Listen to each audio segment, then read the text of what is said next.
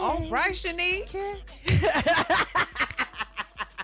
We're just gonna leave it right. I thought that would be very good to start off just this HBCU episode, because this special bonus episode of Getting Grown is presented commercial free thanks to Target. Target is partnering with HBCUs to support the next generation of Black talent. With that being said, I just wanted to give you them 2 lines because this is about school. Sitting in my class, just drifting away. I'd rather get to the guest because it's a phenomenal conversation. So shall we head that way, sis? Let's do it. Everybody, we're excited. Welcome back to another ad-free episode of Getting Grown. We're excited. We've got some bonus content brought to you, especially from our good friends at the Black Beyond Measure campaign at Target. We are still digging into, illuminating, unpacking, exploring the HBCU experience. And today we get to have an experience. We get to engage someone who's an actual alum of an HBCU and gain her experience and insights and what her experience of historically Black college, her particular university, which I think was FAMU, right? All right. Yes. So we're going to welcome Whitney to the kitchen table. Welcome, Whitney. We just love to have you here. We are great to see your face in the place. Thank you. Yes, indeed. So, yes, we want to learn more about you and about your journey through the FAMU and how that has shaped you into the wonderful human being that you are. But before we get into all of that, how are you doing? How are you? I am thriving today. Today is a thriving ass day. Yes, it's a thriving day. So I have to sit in that too. It's easy to complain, and I have done my fair share of complaining, and it has been a rough ride. But today is a good day. It was a very good day. Now, do we know each other well? Because your face looks so familiar. Ooh, man, sometimes I see you in passing, but every now and then I'm like, I think I know this girl. I don't know her name. Same. I'm just excited to be able to actually place a name and a face together right now. What's your name again?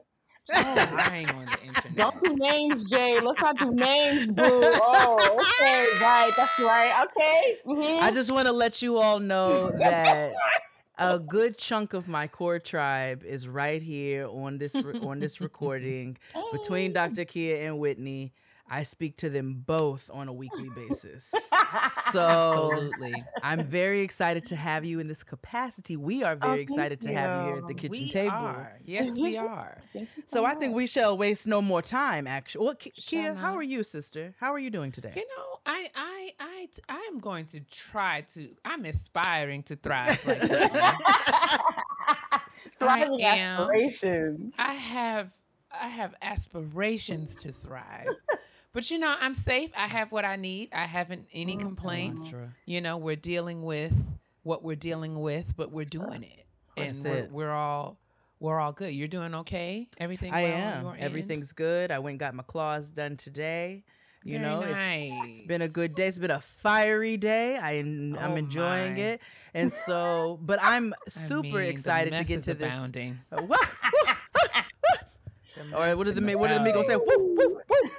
But all over the internet. What somebody say? Blue Ivy's internet at that. Blue Ivy's internet. But you know what we doing? We sitting on Blue Ivy's internet right now. We're going to turn this into a positive direction. Yes, we are so excited to have Whitney here to share her very unique and personal experience around being at FAMU, being an alum of FAMU, but also how that kind of impacted you in your personal life. So before we get into it, I want you to tell the people, tell them where you're from and tell them where you at.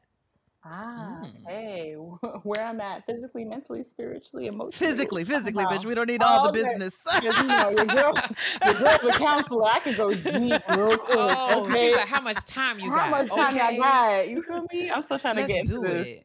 I am a first generation American, born and raised in New York, to a Trinidadian family. I can't even say parents because my whole family was elbow deep in my experience. And I am a physical nomad. I've never been in one place for too long, thanks to my kooky mother. And I am currently residing in country number 6, I think. I'm pretty sure 6 or 7, which is the Netherlands. I live in Rotterdam in the Netherlands. It is the Brooklyn to Amsterdam's Manhattan, if you will. Really? Yes. AKA what Jade and I like to call the white motherland. Yeah, she live in the white motherland. Wow. That's why I be checking in on her. I'm like, okay, so how are you doing? Whitney actually lived a true life 90-day fiance, the other way experience. You know what I'm saying? She moved to Rotterdam. Okay. For stuff. And but we're gonna talk about her journey more, because I think that your experience at FAMU probably helped with kind of that whole trajectory. FAMU owes me nothing. They owe me nothing. So let's get into that a little bit. Yeah. Yeah. How does Whitney, born and raised in New York, end up at FAMU? At the highest of 7 hills. Well, let me tell you something. It was a struggle because, and I think we're going to get into this a little bit later in the conversation. Particularly my mother was absolutely against me going to FAMU. Yes. My cousin Alyssa went to FAM, and I went to visit her for Thanksgiving. And when I tell you, there are a handful of instances where I felt something pass through my body that was like, this is it. And it was my trip to Ghana, hands down, changed my life.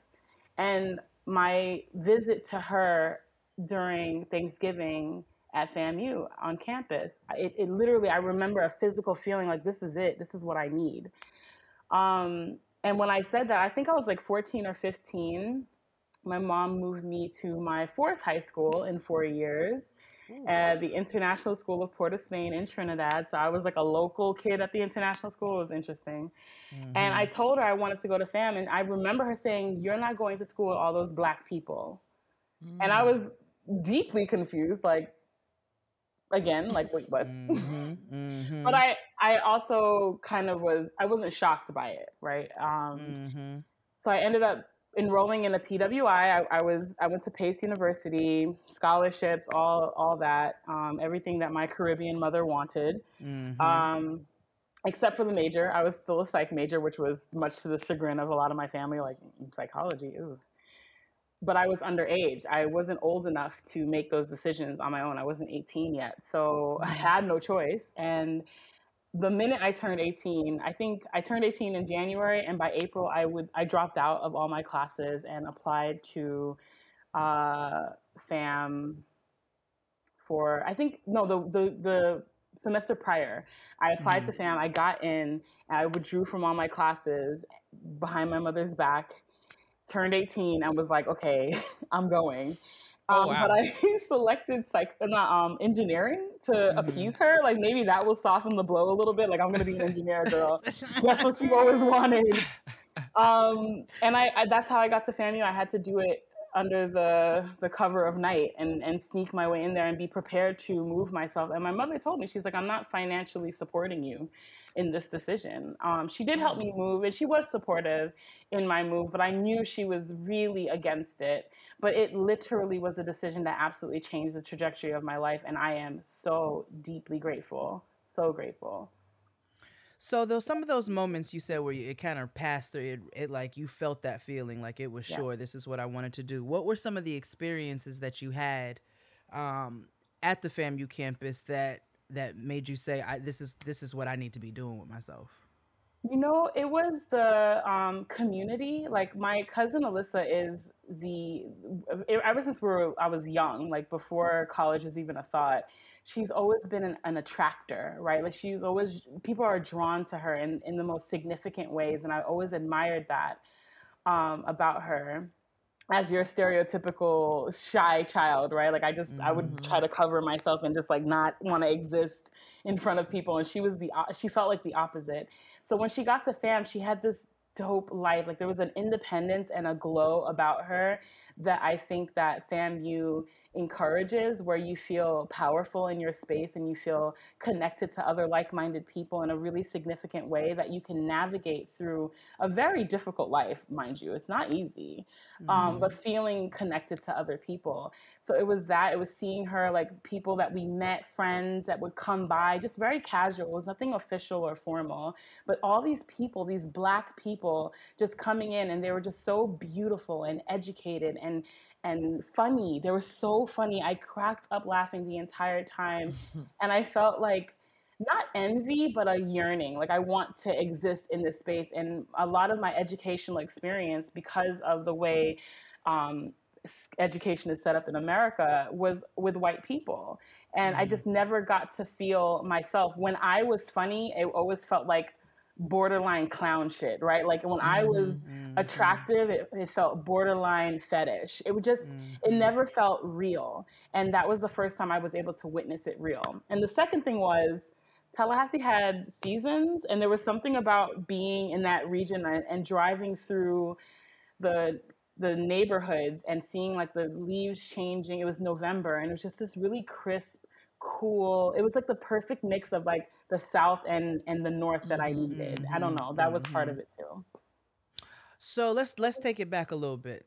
Let's travel back before FAMU, before college, before all of that. You had a pretty unique experience growing up as far as viewpoints in your household, right? Yeah. So, and you talk about how important your FAMU experience was. Do you mind sharing with us a little bit of what was going on in your household as to why you had a yearning to be in an environment like this? So it's funny because before we started this conversation, I was talking to my partner, and I was telling him, like, I did another conversation earlier with another good friend of mine, and it went so well. And I was just like kind of chatting through it, and it feels natural, these conversations, because of the safe space and the people that I'm with. I love it. But there's always something about this topic that is particularly sensitive and vulnerable for me, because it's such a deep window into my growth. And not everybody gets to like see that, right? They see the end result, or the current result, I should say, not the end result. But taking them through that, it's very telling of my experience and some of my challenges, but it also tells a lot about my family, which I am deeply respectful and grateful to, no matter what. Like I never want these conversations to be admonishing their experience, because that came from somewhere as well, and that's their story to tell. So I always feel a little anxious about this, but it is really important, and it's something that I have talked about before, and I genuinely enjoy talking about, because like you said, there are other people who have felt this way and who have had a similar shared experience with me.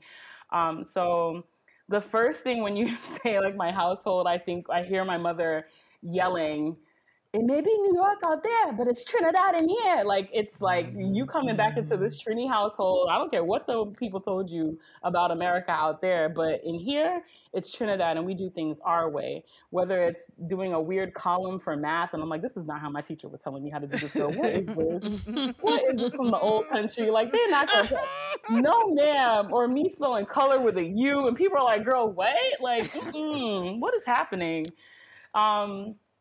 To trying to explain to my very Caribbean grandmother about the idea of Halloween, knocking on strangers' doors, asking them for things, like, yeah.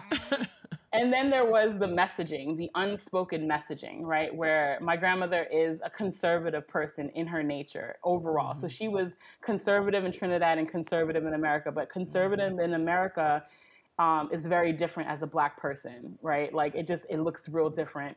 And for them coming from, I wouldn't call Trinidad a homogenous space per se, but there's something about the offsetting where you don't have to be Black in Trinidad necessarily. Like you can navigate your life without ever identifying yourself as, oh, I'm a Black person, you know? There's so many other words, Dogla, Chinese, Indian, Negro. Like they use all these words to like describe people, darky, reds, all kinds of things.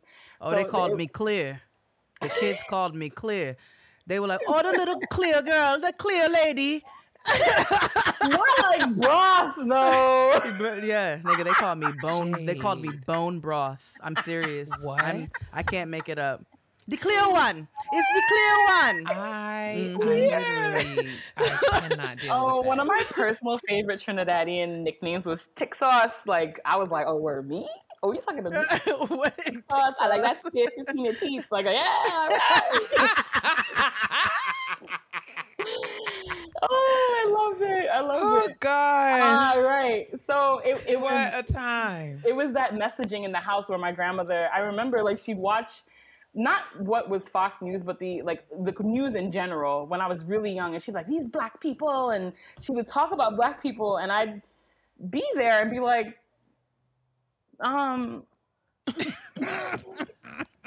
very confused. I didn't grow up in a house where they self-identified as black, but then the minute I would walk out the door, they'd be like, hey, black girl, and I'm like, who, me? Right. Oh, you can't be talking to me. I'm Trini. Like, because in my house, it's Trinidad. Like, I'm living in a sovereign land. That's gotta be a mind screw right there. It was a mind screw indeed. That's so crazy, though, because when you think about it, though, and I as someone who is, Black American, born and raised here, but sort of thinking about culture, like Black culture, globally, and then thinking about it like sort of, if we want to think nationally or even regionally, there are differences. And so similarly, I was born and raised in New York in what was a very Southern home. It just happened to be in New York. Right. Based in New York. It was the physical house was in New York, but inside the home was very much Nashville, Tennessee. Absolutely. And so even when we think about the way that looks, what's fascinating to me is what is resonating, I guess, is how deeply steeped in anti-Blackness we are all, sort of like when we think about it, how like anti-Blackness is just woven into the world, the Black American right, but even in it's just so associated with the Black American experience in such a way that it just is so fascinating to me that in conventionally Black spaces that are filled with Black people physically, there is still reigns. It is such a thing. And so given that upbringing and your desire to go to a place like FAM, help us to know how FAMU was instrumental in navigating that confusion, navigating this I can't even find the word. Out of it. This dissonance, right? Yeah. That's what this is, like a dissonance, that's right? crazy. It's like, this you Black outside, but you're not Black in your house, right? It's like a conflict. Yes, it was such a conflict. It really was. For some background, I will say what you're saying, Kia, is so real because with anti-Blackness. Sometimes I think, especially for immigrants, anti-Blackness feels like survival. Sometimes it's people showing up to a country looking for the dream that they were sold because white people came to their country and told them about it. And then you find the people who look most like you being oppressed, and you immediately want to distance yourself. Like, well, I'm not one of them. Yes. And then it becomes so deeply seated in the culture and the experience, like the American experience, in the worst of ways, that you don't even really realize when you're perpetuating it, and you're part of perpetuating it, and you're dragging your future generations into it as well. And on top of it, and again, I absolutely have the deepest respect for my family, but again, it's the messaging. It's unspoken messaging, where my grandmother had 7 children and only one had a child with a Black person, and that was my mom. She's the only one. All of my cousins, for better or for worse, whatever they identify as, are interracial in some way. Which is also, again, my experience as a child. My formative years was like, okay, wanting my hair done a certain way. And they're like, oh, you can't do your hair like that, cousin, because your hair is different, or me knowing throughout my life that I'm the darkest skinned cousin in my family. So even that, like, I know we joke, Jade and I joke all the time about like light skin dysmorphia, right? Like where we just do not know. Look at her face. Look at her. I don't know what you're talking about. Because Jade actually does have. She asks if there is a melanin dysmorphia situation. Jade absolutely has that condition. I'm sure it's clear I'm a highly delusional person. It's fine. I like that you were the one to use the word clear. Oh yeah, no, that's what the children describe me, and it's the children. Children don't lie. So when the children are like, the clear one, I'm like, now wait a minute. Because I fight kids, man. That is funny to me. Not the clear one. The clear one. Yeah, the clear one. Mm-hmm. Man. But that is fascinating, though, because I do come from a very Black American household as well, or very Black American family. Even with everything else woven up in there, I still come from a culturally very Black American family where it's I don't know anybody who didn't grow up. Yes, I do. I know plenty of people, but I grew up with just like Kia, we had Luther on a Saturday morning. They might have had a little more gospel in their house. My parents were heathens, but we were listening to Anita, and we was listening to Marvin, and we was listening to Tribe, but we were playing music. We was cleaning up. We were doing your culturally Black American things, right? Yes. Stereotypical. But when we think about it, we have to take ourselves out of our Black American experience and understand that it's not a monolith, right? Absolutely. Because when you're in this one place, you don't think about the people who don't identify as, but whose families don't identify as Black, who even kids who grow up around all white kids, and you're like, well, what's your problem? And it's like, oh, wait a minute.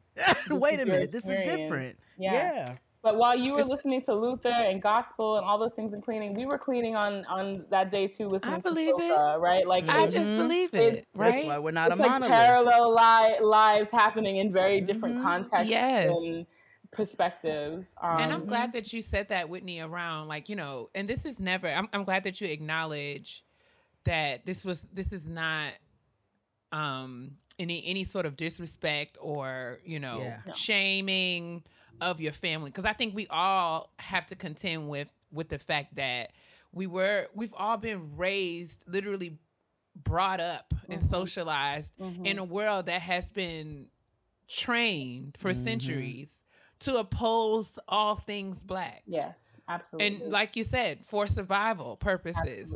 My grandfather, other people, old uncles and stuff, we used to say all the time in my house, everybody want to be Black, but don't nobody want to be Black. Child. That's it. And so it is an interesting. I think we can make space to talk about these things, and it's not from a place of judgment, because folks were doing the best that they could. But it is sort of like when we understand better, when we know better, and I think our generation having access to information in the way that we do, we are a lot better equipped to sort of call out and call attention to some of the systemic flaws. Yes. And this is what white supremacy is all designed to do, right? That's what it's right. It is set. Yes, they set us up so that we would have these sort of internal differences and conflicts, and to be nitpicking about that kind of stuff, so that we'll be distracted from fighting the white supremacists. Right. And the worst part is that we wouldn't be able to recognize it. Like, I think the conflicts and the conversations are so important, and it always helped me be able to connect to the Black American experience and the African countries, Nigerian, Ghanaian, Tanzanian, all of those experiences, South African. Like, there's so many experiences, but it's so pigeonholed into one, and they made sure to jam us in as much as they could to keep us in there, and to feel like the battle that we're having in this one little trench is all it is. And it's not. Right. It's not. It's not. It doesn't speak to, look what you're doing to our community. No, we're allowed to have conflict. We can. We can disagree, but our disagreement automatically equates the breakdown of our society and the breakdown of our connection. And that's not fair. That's not fair. Difference is not seen as an opportunity, but as, but it is an opportunity. And it sounds like FAMU was really instrumental in sort of opening it up to all that the diaspora brings, right? Okay. So talk us through that. Sorry. So I digress. No, please. Arriving at FAMU, the crazy thing is, when I arrived, I was so disillusioned about my identity and so confused, so deeply confused, that I didn't know what I was perpetuating and what I was trying to break free of. Like, it was still very muddled. I didn't really understand it. And there was a lot of dissonance, a constant dissonance. I was so uncomfortable my first year. I was so uncomfortable and so confused and so charmed by it all. Like it was overwhelming. It was the blackest space I had ever occupied in my entire life. And I had been and lived on the island of Trinidad and still was the blackest space I had ever occupied. I remember people would there would be conversations like, oh, they were looking for you. And they're like, yeah, Whitney, the light-skinned girl with the gab. And I'm like, light-skinned girl, excuse you? Like, I'm brown. Like, what are you talking about? Like, stop it. It was, where are you from? Or the conversations. And I would always push away, move back from my blackness. I'm like, I'm Trinidadian. And they're like, girl, that's not a race. I wish I could list off the people that schooled me. I love us. Girl, what you talking about? You can't check that off on nothing, girl. That ain't on the census. Girl, you sound crazy. What you saying? Stop it. Hello, stop it. This is your intervention, Whitney. Hello. Oh, man. They didn't even know they were running an intervention on me. Like, my God, the amount of times I came up against some really uncomfortable confrontations, and it wasn't a conversation. You were pushed. Yes, like people were like, they were going to educate me by hook or by crook. You hear me? Absolutely. Those professors. By any means, you're not leaving out of here dumb. I don't care. Thank you. You're not leaving here a tool for white supremacy. You're just not. I'm sorry. You paid your tuition. This is what we gonna do. You better get yourself together. Hello. I'm sorry. Hello? You're not leaving out of here dumb. It's taking. You're not leaving out of here dumb. No, man. I don't care what you say. No. You're coming here with your foolishness. You won't leave out the same. Before we done with these 4 years, I'm showing you every John Singleton movie that was ever made. Every Hughes Brothers. Let's not talk about movies. I know we won't learn today. Today you're gonna learn. Okay. I can't shame you today for your lack of knowledge, because people they're hearing the experience as to why you didn't see The Color Purple until you were 35. So. Okay. There you go. It's fine. But you know what I did watch on loop? The Sound of Music and Mary Poppins. You're not gonna get into that. Same. I did as well. I love those movies too. Because I mean, it was just this past week when Jade and I was singing "How Do You Solve a Problem?" Like Maria. Hello. Okay. And me and XD was singing "Chim Chimney Chiru" because I am the Black Mary Poppins. So that is absolutely fine. A little balance never hurt anybody, but that was my problem. Like, all of my images were just one-sided. You feel me? FAMU, I think it was I entered in 2004, and by 2007, I was like fully in the natural phase. I was fully like other end of the spectrum. Like, you know what happens, the pendulum, right? Like, where you got to find your equilibrium. But I swung hard. I swung fast. Like, these white devils ain't about to get me. Like, what were some of the experiences you had that outside of what you just talked about, but was there anything specific that you can pinpoint or think of that really helped? Because you were defensive initially, right? Which is a natural human reaction to feeling attacked. Yeah. What was it that helped you to kind of to ease out of that mode of feeling defensive and start understanding? I think that it was defensive, but it was also honestly really scared. Like you spend the entire time being an academic, where people are like, Whitney's so smart. She's so always academic, the intelligence and all that. And suddenly I'm being faced with something that I really genuinely knew nothing about, but that was at the core of my existence. And it was more so fear than anything else, which elicited some defensiveness, of course. But I was like, what do I do? And who are my adult? I don't have anybody to turn to about this. I can't talk to my mom and dad about it because I didn't feel like they were a safe space for it, because they did not equip me with it. I didn't have those trusted people, and I ended up having my own tribe of these women, my God, who I still to this day, every year, pandemic aside, we have a little girls trip. We come together, and it's my 3 girlfriends from college, Amanda, Patrice, and Ikela. And they... Patrice! My girl. No, not that Patrice. Oh, sorry. Okay, I take it back. Oh. Well, hey, Patrice. I'm sorry. Okay, Patrice. Sorry. That Patrice is the bomb as well. But this other Patrice is like born and raised from Tallahassee, Florida. Okay. And it was such girl. Yes. It was such a difference. Like, my girl Amanda is from Monterey, California, and she had like this West Coast Cali experience. She's half or quarter Korean.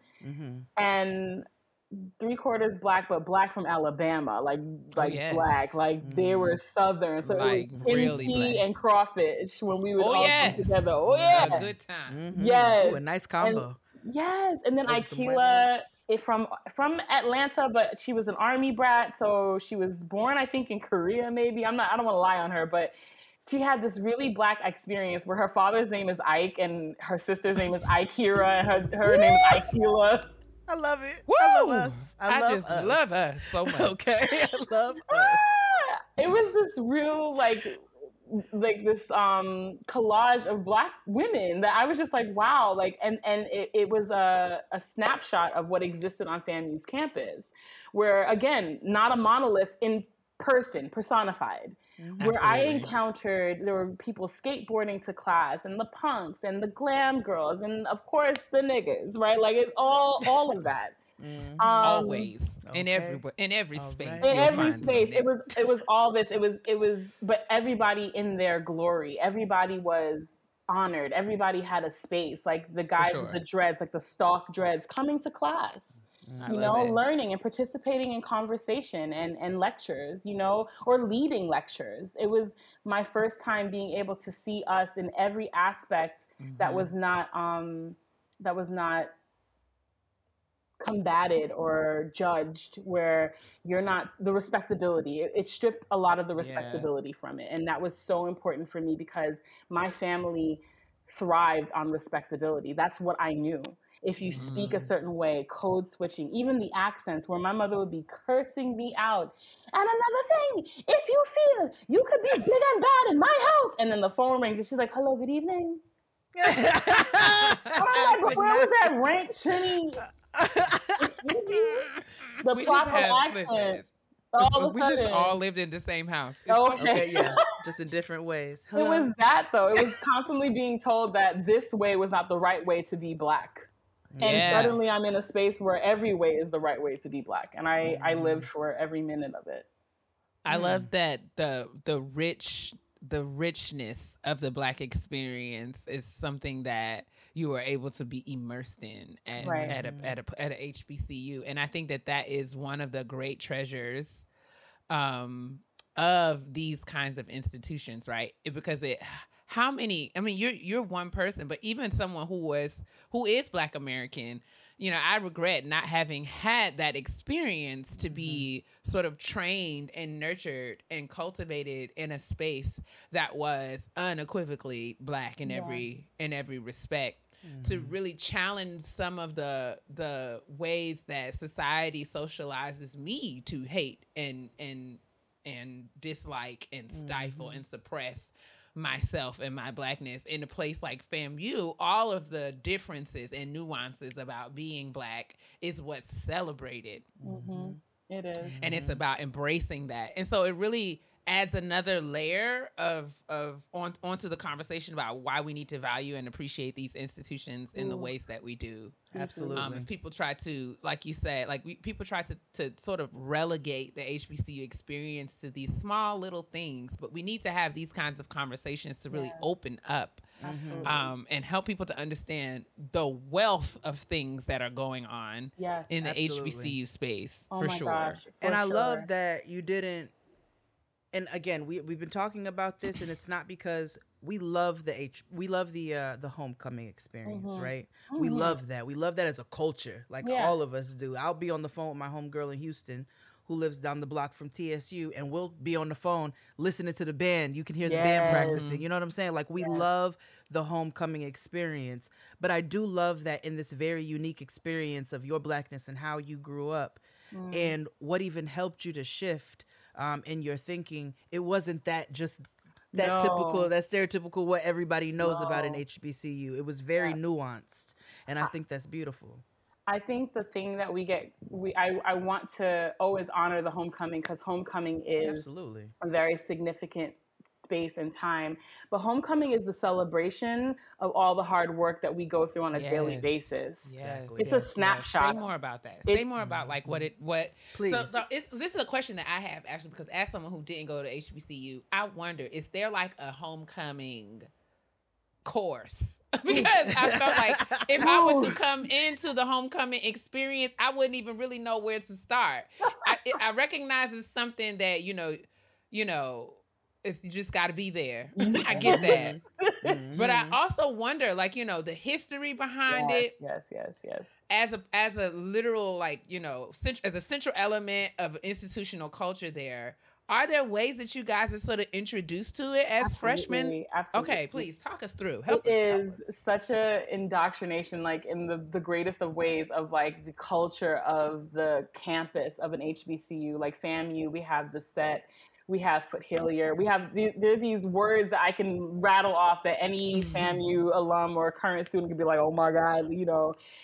We do know, but of course, I think that the honor and the grace and the importance of these celebrations and these moments are always through word of mouth, as you know, typically we pass on oral tradition.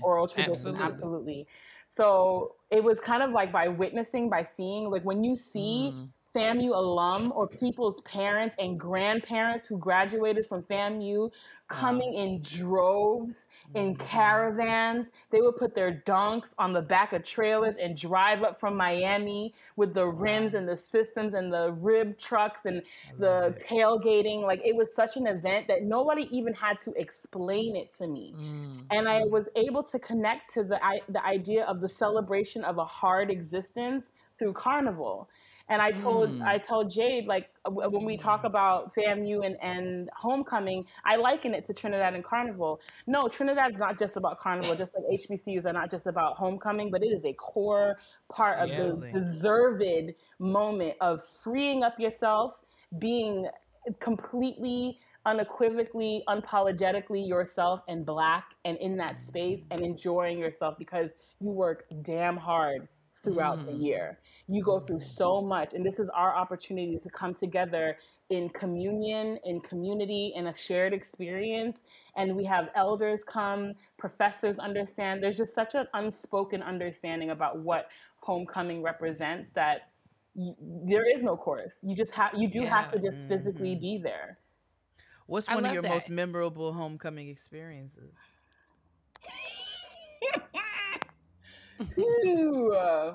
I love it. Right? You know somebody about to tell a story by their reaction. I just felt like, I mean, we just went on a journey just in my God. You know what it was? I to keep it very cookie cutter and very cute, it was me having, again, a safe space to really connect to the people around me and understand what my role is with the people I've been navigating my education with, right? Where the parties, where it's the gatherings, it's the step shows, it's the fashion shows. Like, I did everything that year. And I was really able to see and find a deeper respect for, I would say, Black American culture as well, because of course, as a Caribbean person, I don't think I was ever explicitly told this, but Caribbean culture and even like different African countries have such a dominant presence of tradition and culture and Black American culture is so co-opted so frequently by the space that they occupy, like that America is constantly snatching and grabbing and pulling and yanking at your culture that you can't even, it looks like they're trying to take their shit back. And you're like, no, actually, this is mine. This belongs to me. And they would have you to believe that we don't have culture. Oh God, they would have you to believe that they would have. They've done so good at that they've had us believing for a while that we didn't have culture. Yes, it is. It is nonsensical. It was a homecoming. I'm pretty sure it was 2005, if I'm not mistaken. And I went to the games, and you know, at the time, love you, FAMU, but we really only went for the band.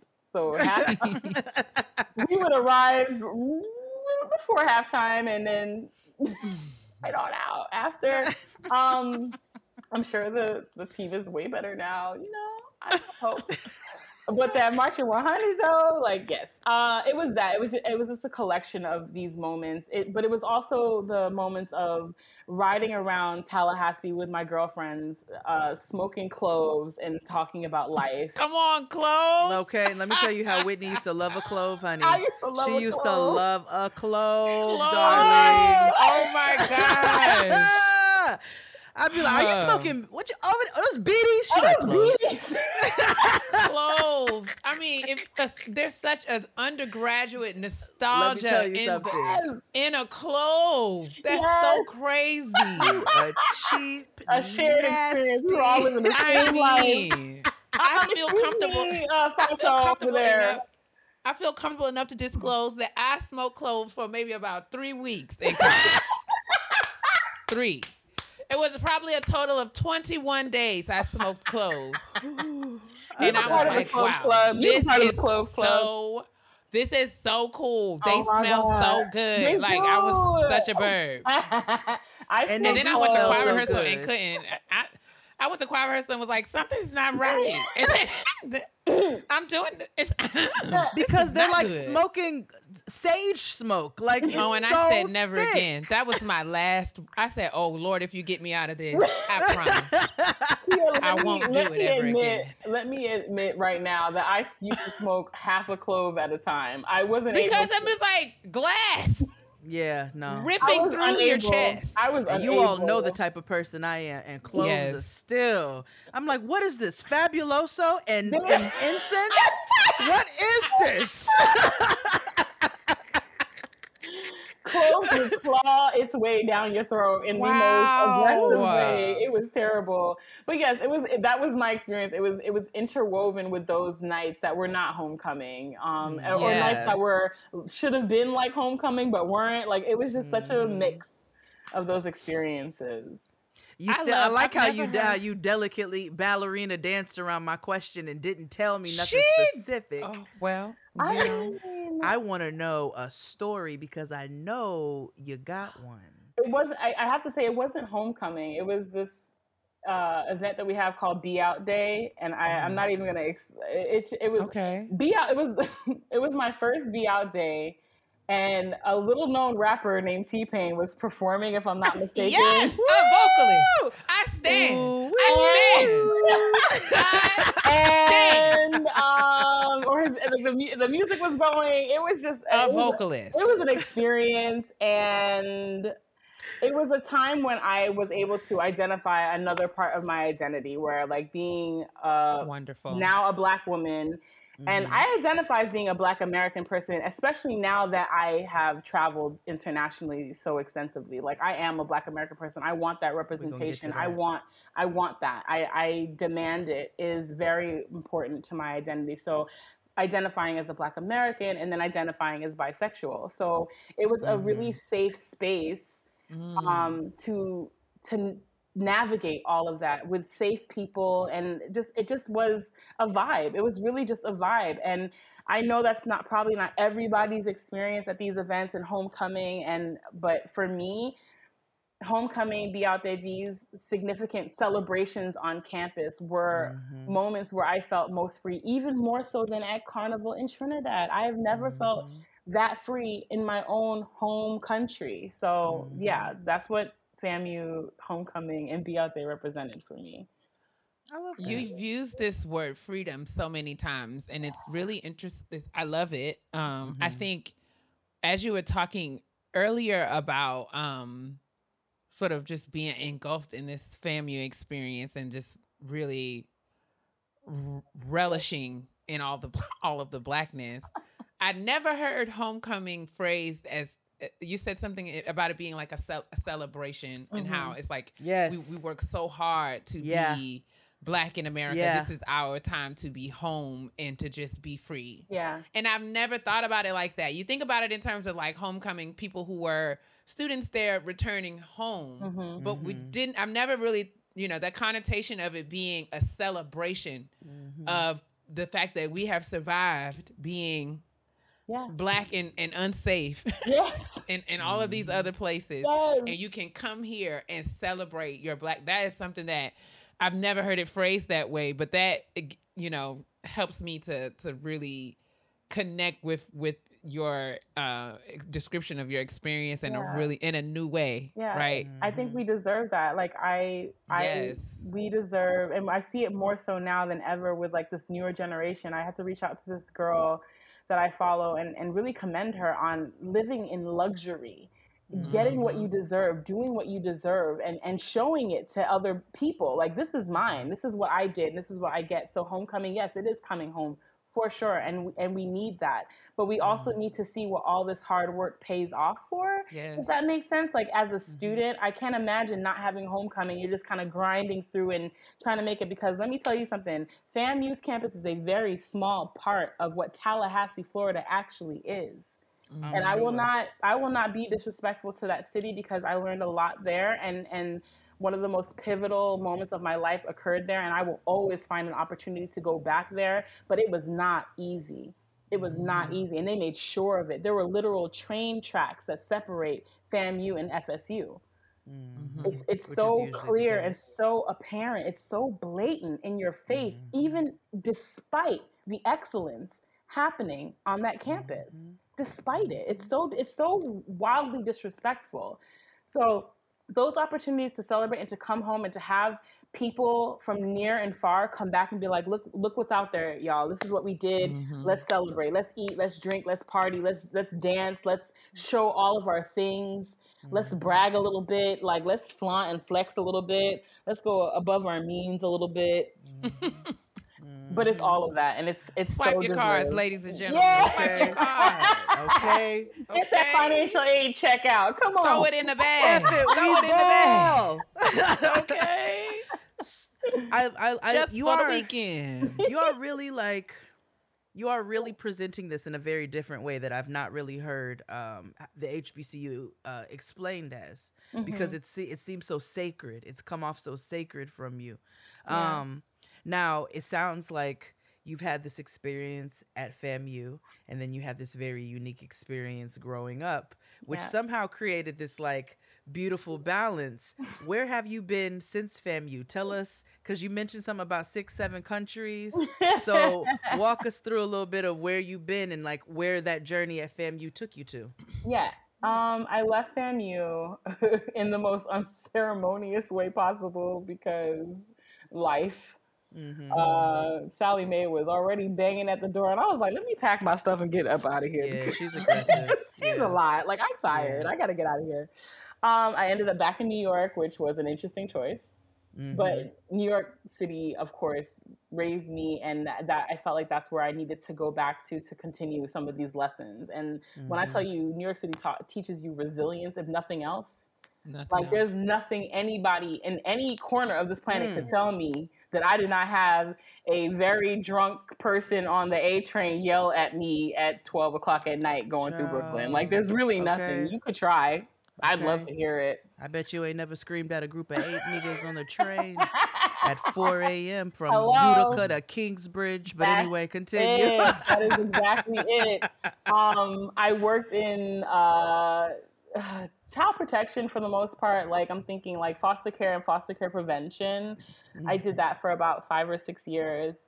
And then I ended up moving to my first country on my own. So the other countries before was with my family. And then I ended up moving to Doha, Qatar, because my cousin Akila was working there. And my family is like, again, an instrumental part in me being who I am. For whatever they are has absolutely impacted me in the best of ways, quite honestly, because it led me to where I am today. She was working there, and she knew I like to travel. She was like, they're paying for my housing, everything, transportation, just come through. And my mom worked for the airlines. She secured me a $400 ticket, round trip ticket to Doha, Qatar, and I went. And I, again, one of those moments where I was like washed with this like energy of like, oh my God. And it was because my cousin, again, an attracting person, was surrounded by Black women from Jamaica, the UK, the US, the South specifically, mothers, wives, single women, all women that I met that night at this party, some BBC anchors, educators, like just like an array of these fabulous, dope women, Black women that were not a monolith, that I couldn't place anywhere. And I was like, are y'all really out here thriving like this? And they're like, yes, girl, come join us. And please, some of them even strategically helped me get there. Carla, Kelly, like they went through they walked me through it like I was their own.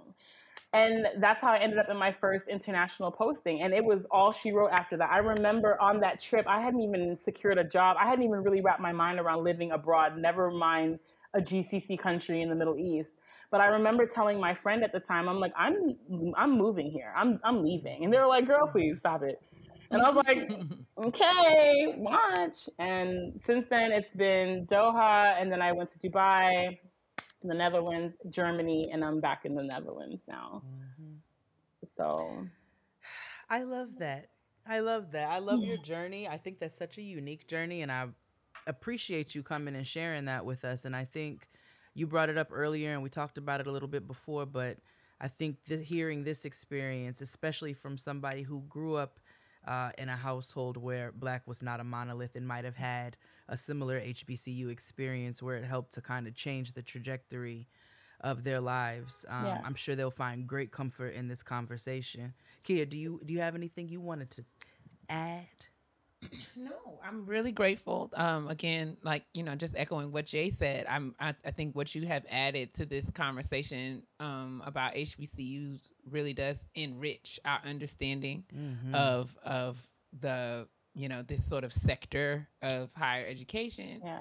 And all of the many ways that these institutions stand as pillars in Black society and make contributions to American society in general. Absolutely. And so I love, how candidly you've spoken about, all your HBCU experience. And like Jay said, I definitely feel like it will resonate with our listeners, whether they be folks who went to HBCUs or folks who didn't get an opportunity to go. Yeah. But as we're sort of trying to drum up and some excitement and momentum and getting people thinking about ways that we can sort of invest in these institutions in meaningful ways, I think what you have added to the conversation is undoubtedly impactful and makes a big difference. So thank you for providing the platform. Absolutely. Thank you for joining and actually rounding out our target bonus little stint here that we did. Thank you for rounding that out with such a beautiful and meaningful conversation. So I'm gonna leave with one more question, and then I'll leave you alone. No, you won't. Because we've also I'm not gonna leave you alone, but I'll leave you alone on here. So we've had very candid conversations, and we've all had very candid conversations about our experiences here in America. We know we're not here to talk about all the political injustices and all the things that are going on, because we all understand them to be true. And I know we also talk about some of the difficulties in the white motherland that you're in right now. Girl, but also some of the extreme benefits that we're lacking over here in this country. Yeah. Mm-hmm. Would you encourage your child to leave there with some of that stability and that comfort, to come here to, where it can get a little difficult sometimes, but to attend an HBCU for that experience? Absolutely. Like, I will always say, like, I will never stop singing FAMU's praises, partly because I owe them that, because I used to talk so much crap about them during financial aid time, where I was upset. If you don't run me my money. Validation. So I also need to offset that. There's a couple posts I have to go back and be like, ooh, did you say that about you? I'm sorry. So sorry. Oh, I was hungry. I didn't eat that day. In our youth, I don't mean it. Very zealous. Our candid youth. I don't mean it. And it's what Kia was saying earlier. Like, for me, freedom is such a vibe. It's such a key part of my life. Like, freedom and safety are things that I'm constantly trying to maintain, protect, establish in my life, no matter where I am. And I definitely speak a lot about that in conversation, in panels, podcasts, posts, all of it. Freedom and safety is so clutch and key, especially as a Black woman. And being able to lead with that is so important. So I know that my life now has taken a turn in a trajectory that I had never expected. My plan after leaving Dubai was to go to Ghana, quite honestly. Like, I had my school set up. I knew exactly where I was going, but George, detoured me in the best ways. And I absolutely love that man.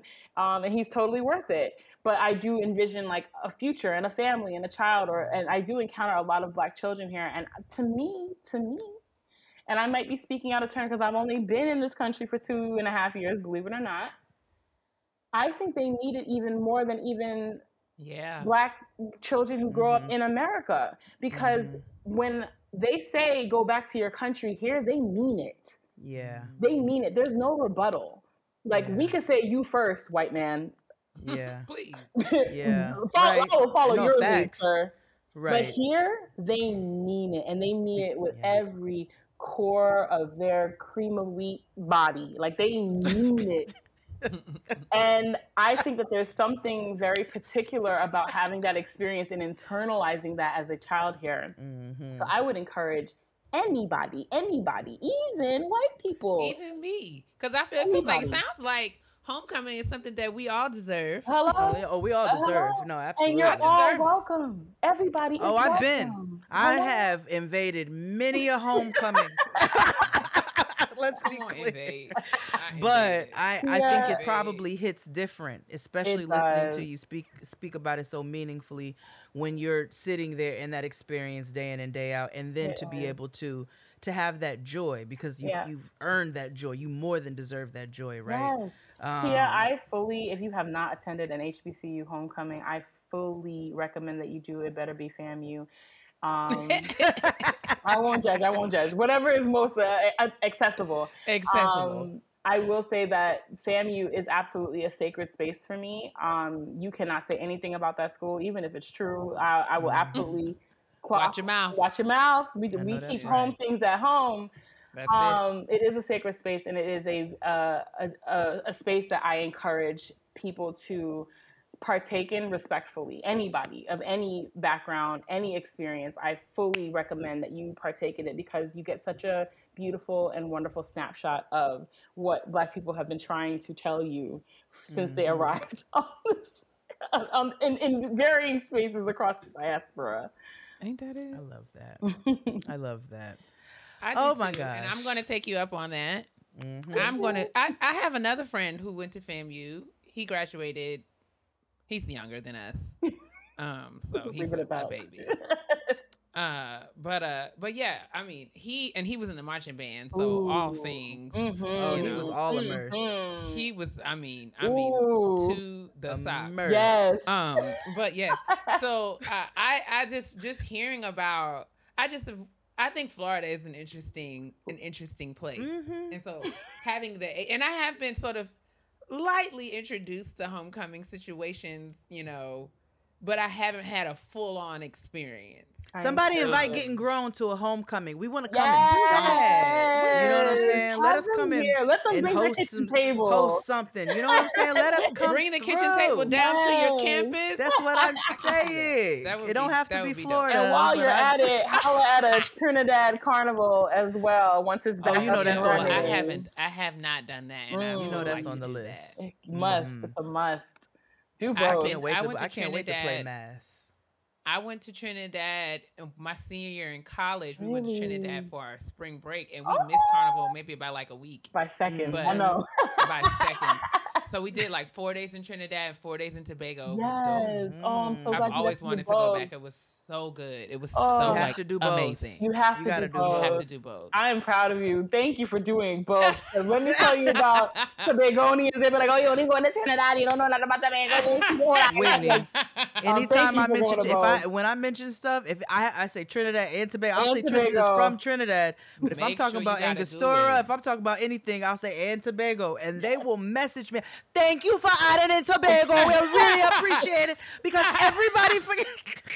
Yeah, I'm they terrible. Just think it's just Trinidad, and I'm like, okay, terrible. Girl, all right. Something I'm working on in my language. We will respect. We will respect. We love you. But yes, thank you, Whitney. This has been amazing. We really appreciate you for coming and sharing your experience, your insight, your journey. It's been dope to have you in conversation. Yes. Especially such an important one about such an important thing. Yes. Thank you. So we really, really thank you. And thank you and guys thank you for to Target. Listening. Yeah. Thanks for having me. Black Beyond Measure actually highlighting HBCUs and HBCU students. Yes. And we have some HBCU students will be featured in the 2022 Black History Month campaign at Target, which is going to be dope. So we're excited. Can't wait to see that. The design challenge. So yeah, thank you to Target. Thank you to Whitney. Thank you everybody. Thank you guys for listening. Jade, take the people out. Take them out. All right. How we always go out. Well, first and foremost, it doesn't matter where you at. FAMU, Hampton, Howard University, TSU, Prairie View, wherever you at. You want to make sure that you're drinking your water. Yes. It's yours. You also want to make sure when you're in all of those locations, especially so, to mind your business. Yes. Your business. Yours. And yours alone. Key. Yours and yours alone. And no matter what region you're in, whether it's humid, whether it's chilly, whether it's cold, whether it's hot and dry, you must always moisturize your skin. Amen. Why, everybody? Because your black will crack if it's dry. It will. Don't let them lie to you. Okay, you can go get your lotion. Don't believe the hype. Down at the Target. Get them elbows. Yes. Or down at the campus store. Get the elbows. We'll see you all later. Crevices, joints, fingers, toes. Got a little space. Love y'all. Love you guys. Bye-bye.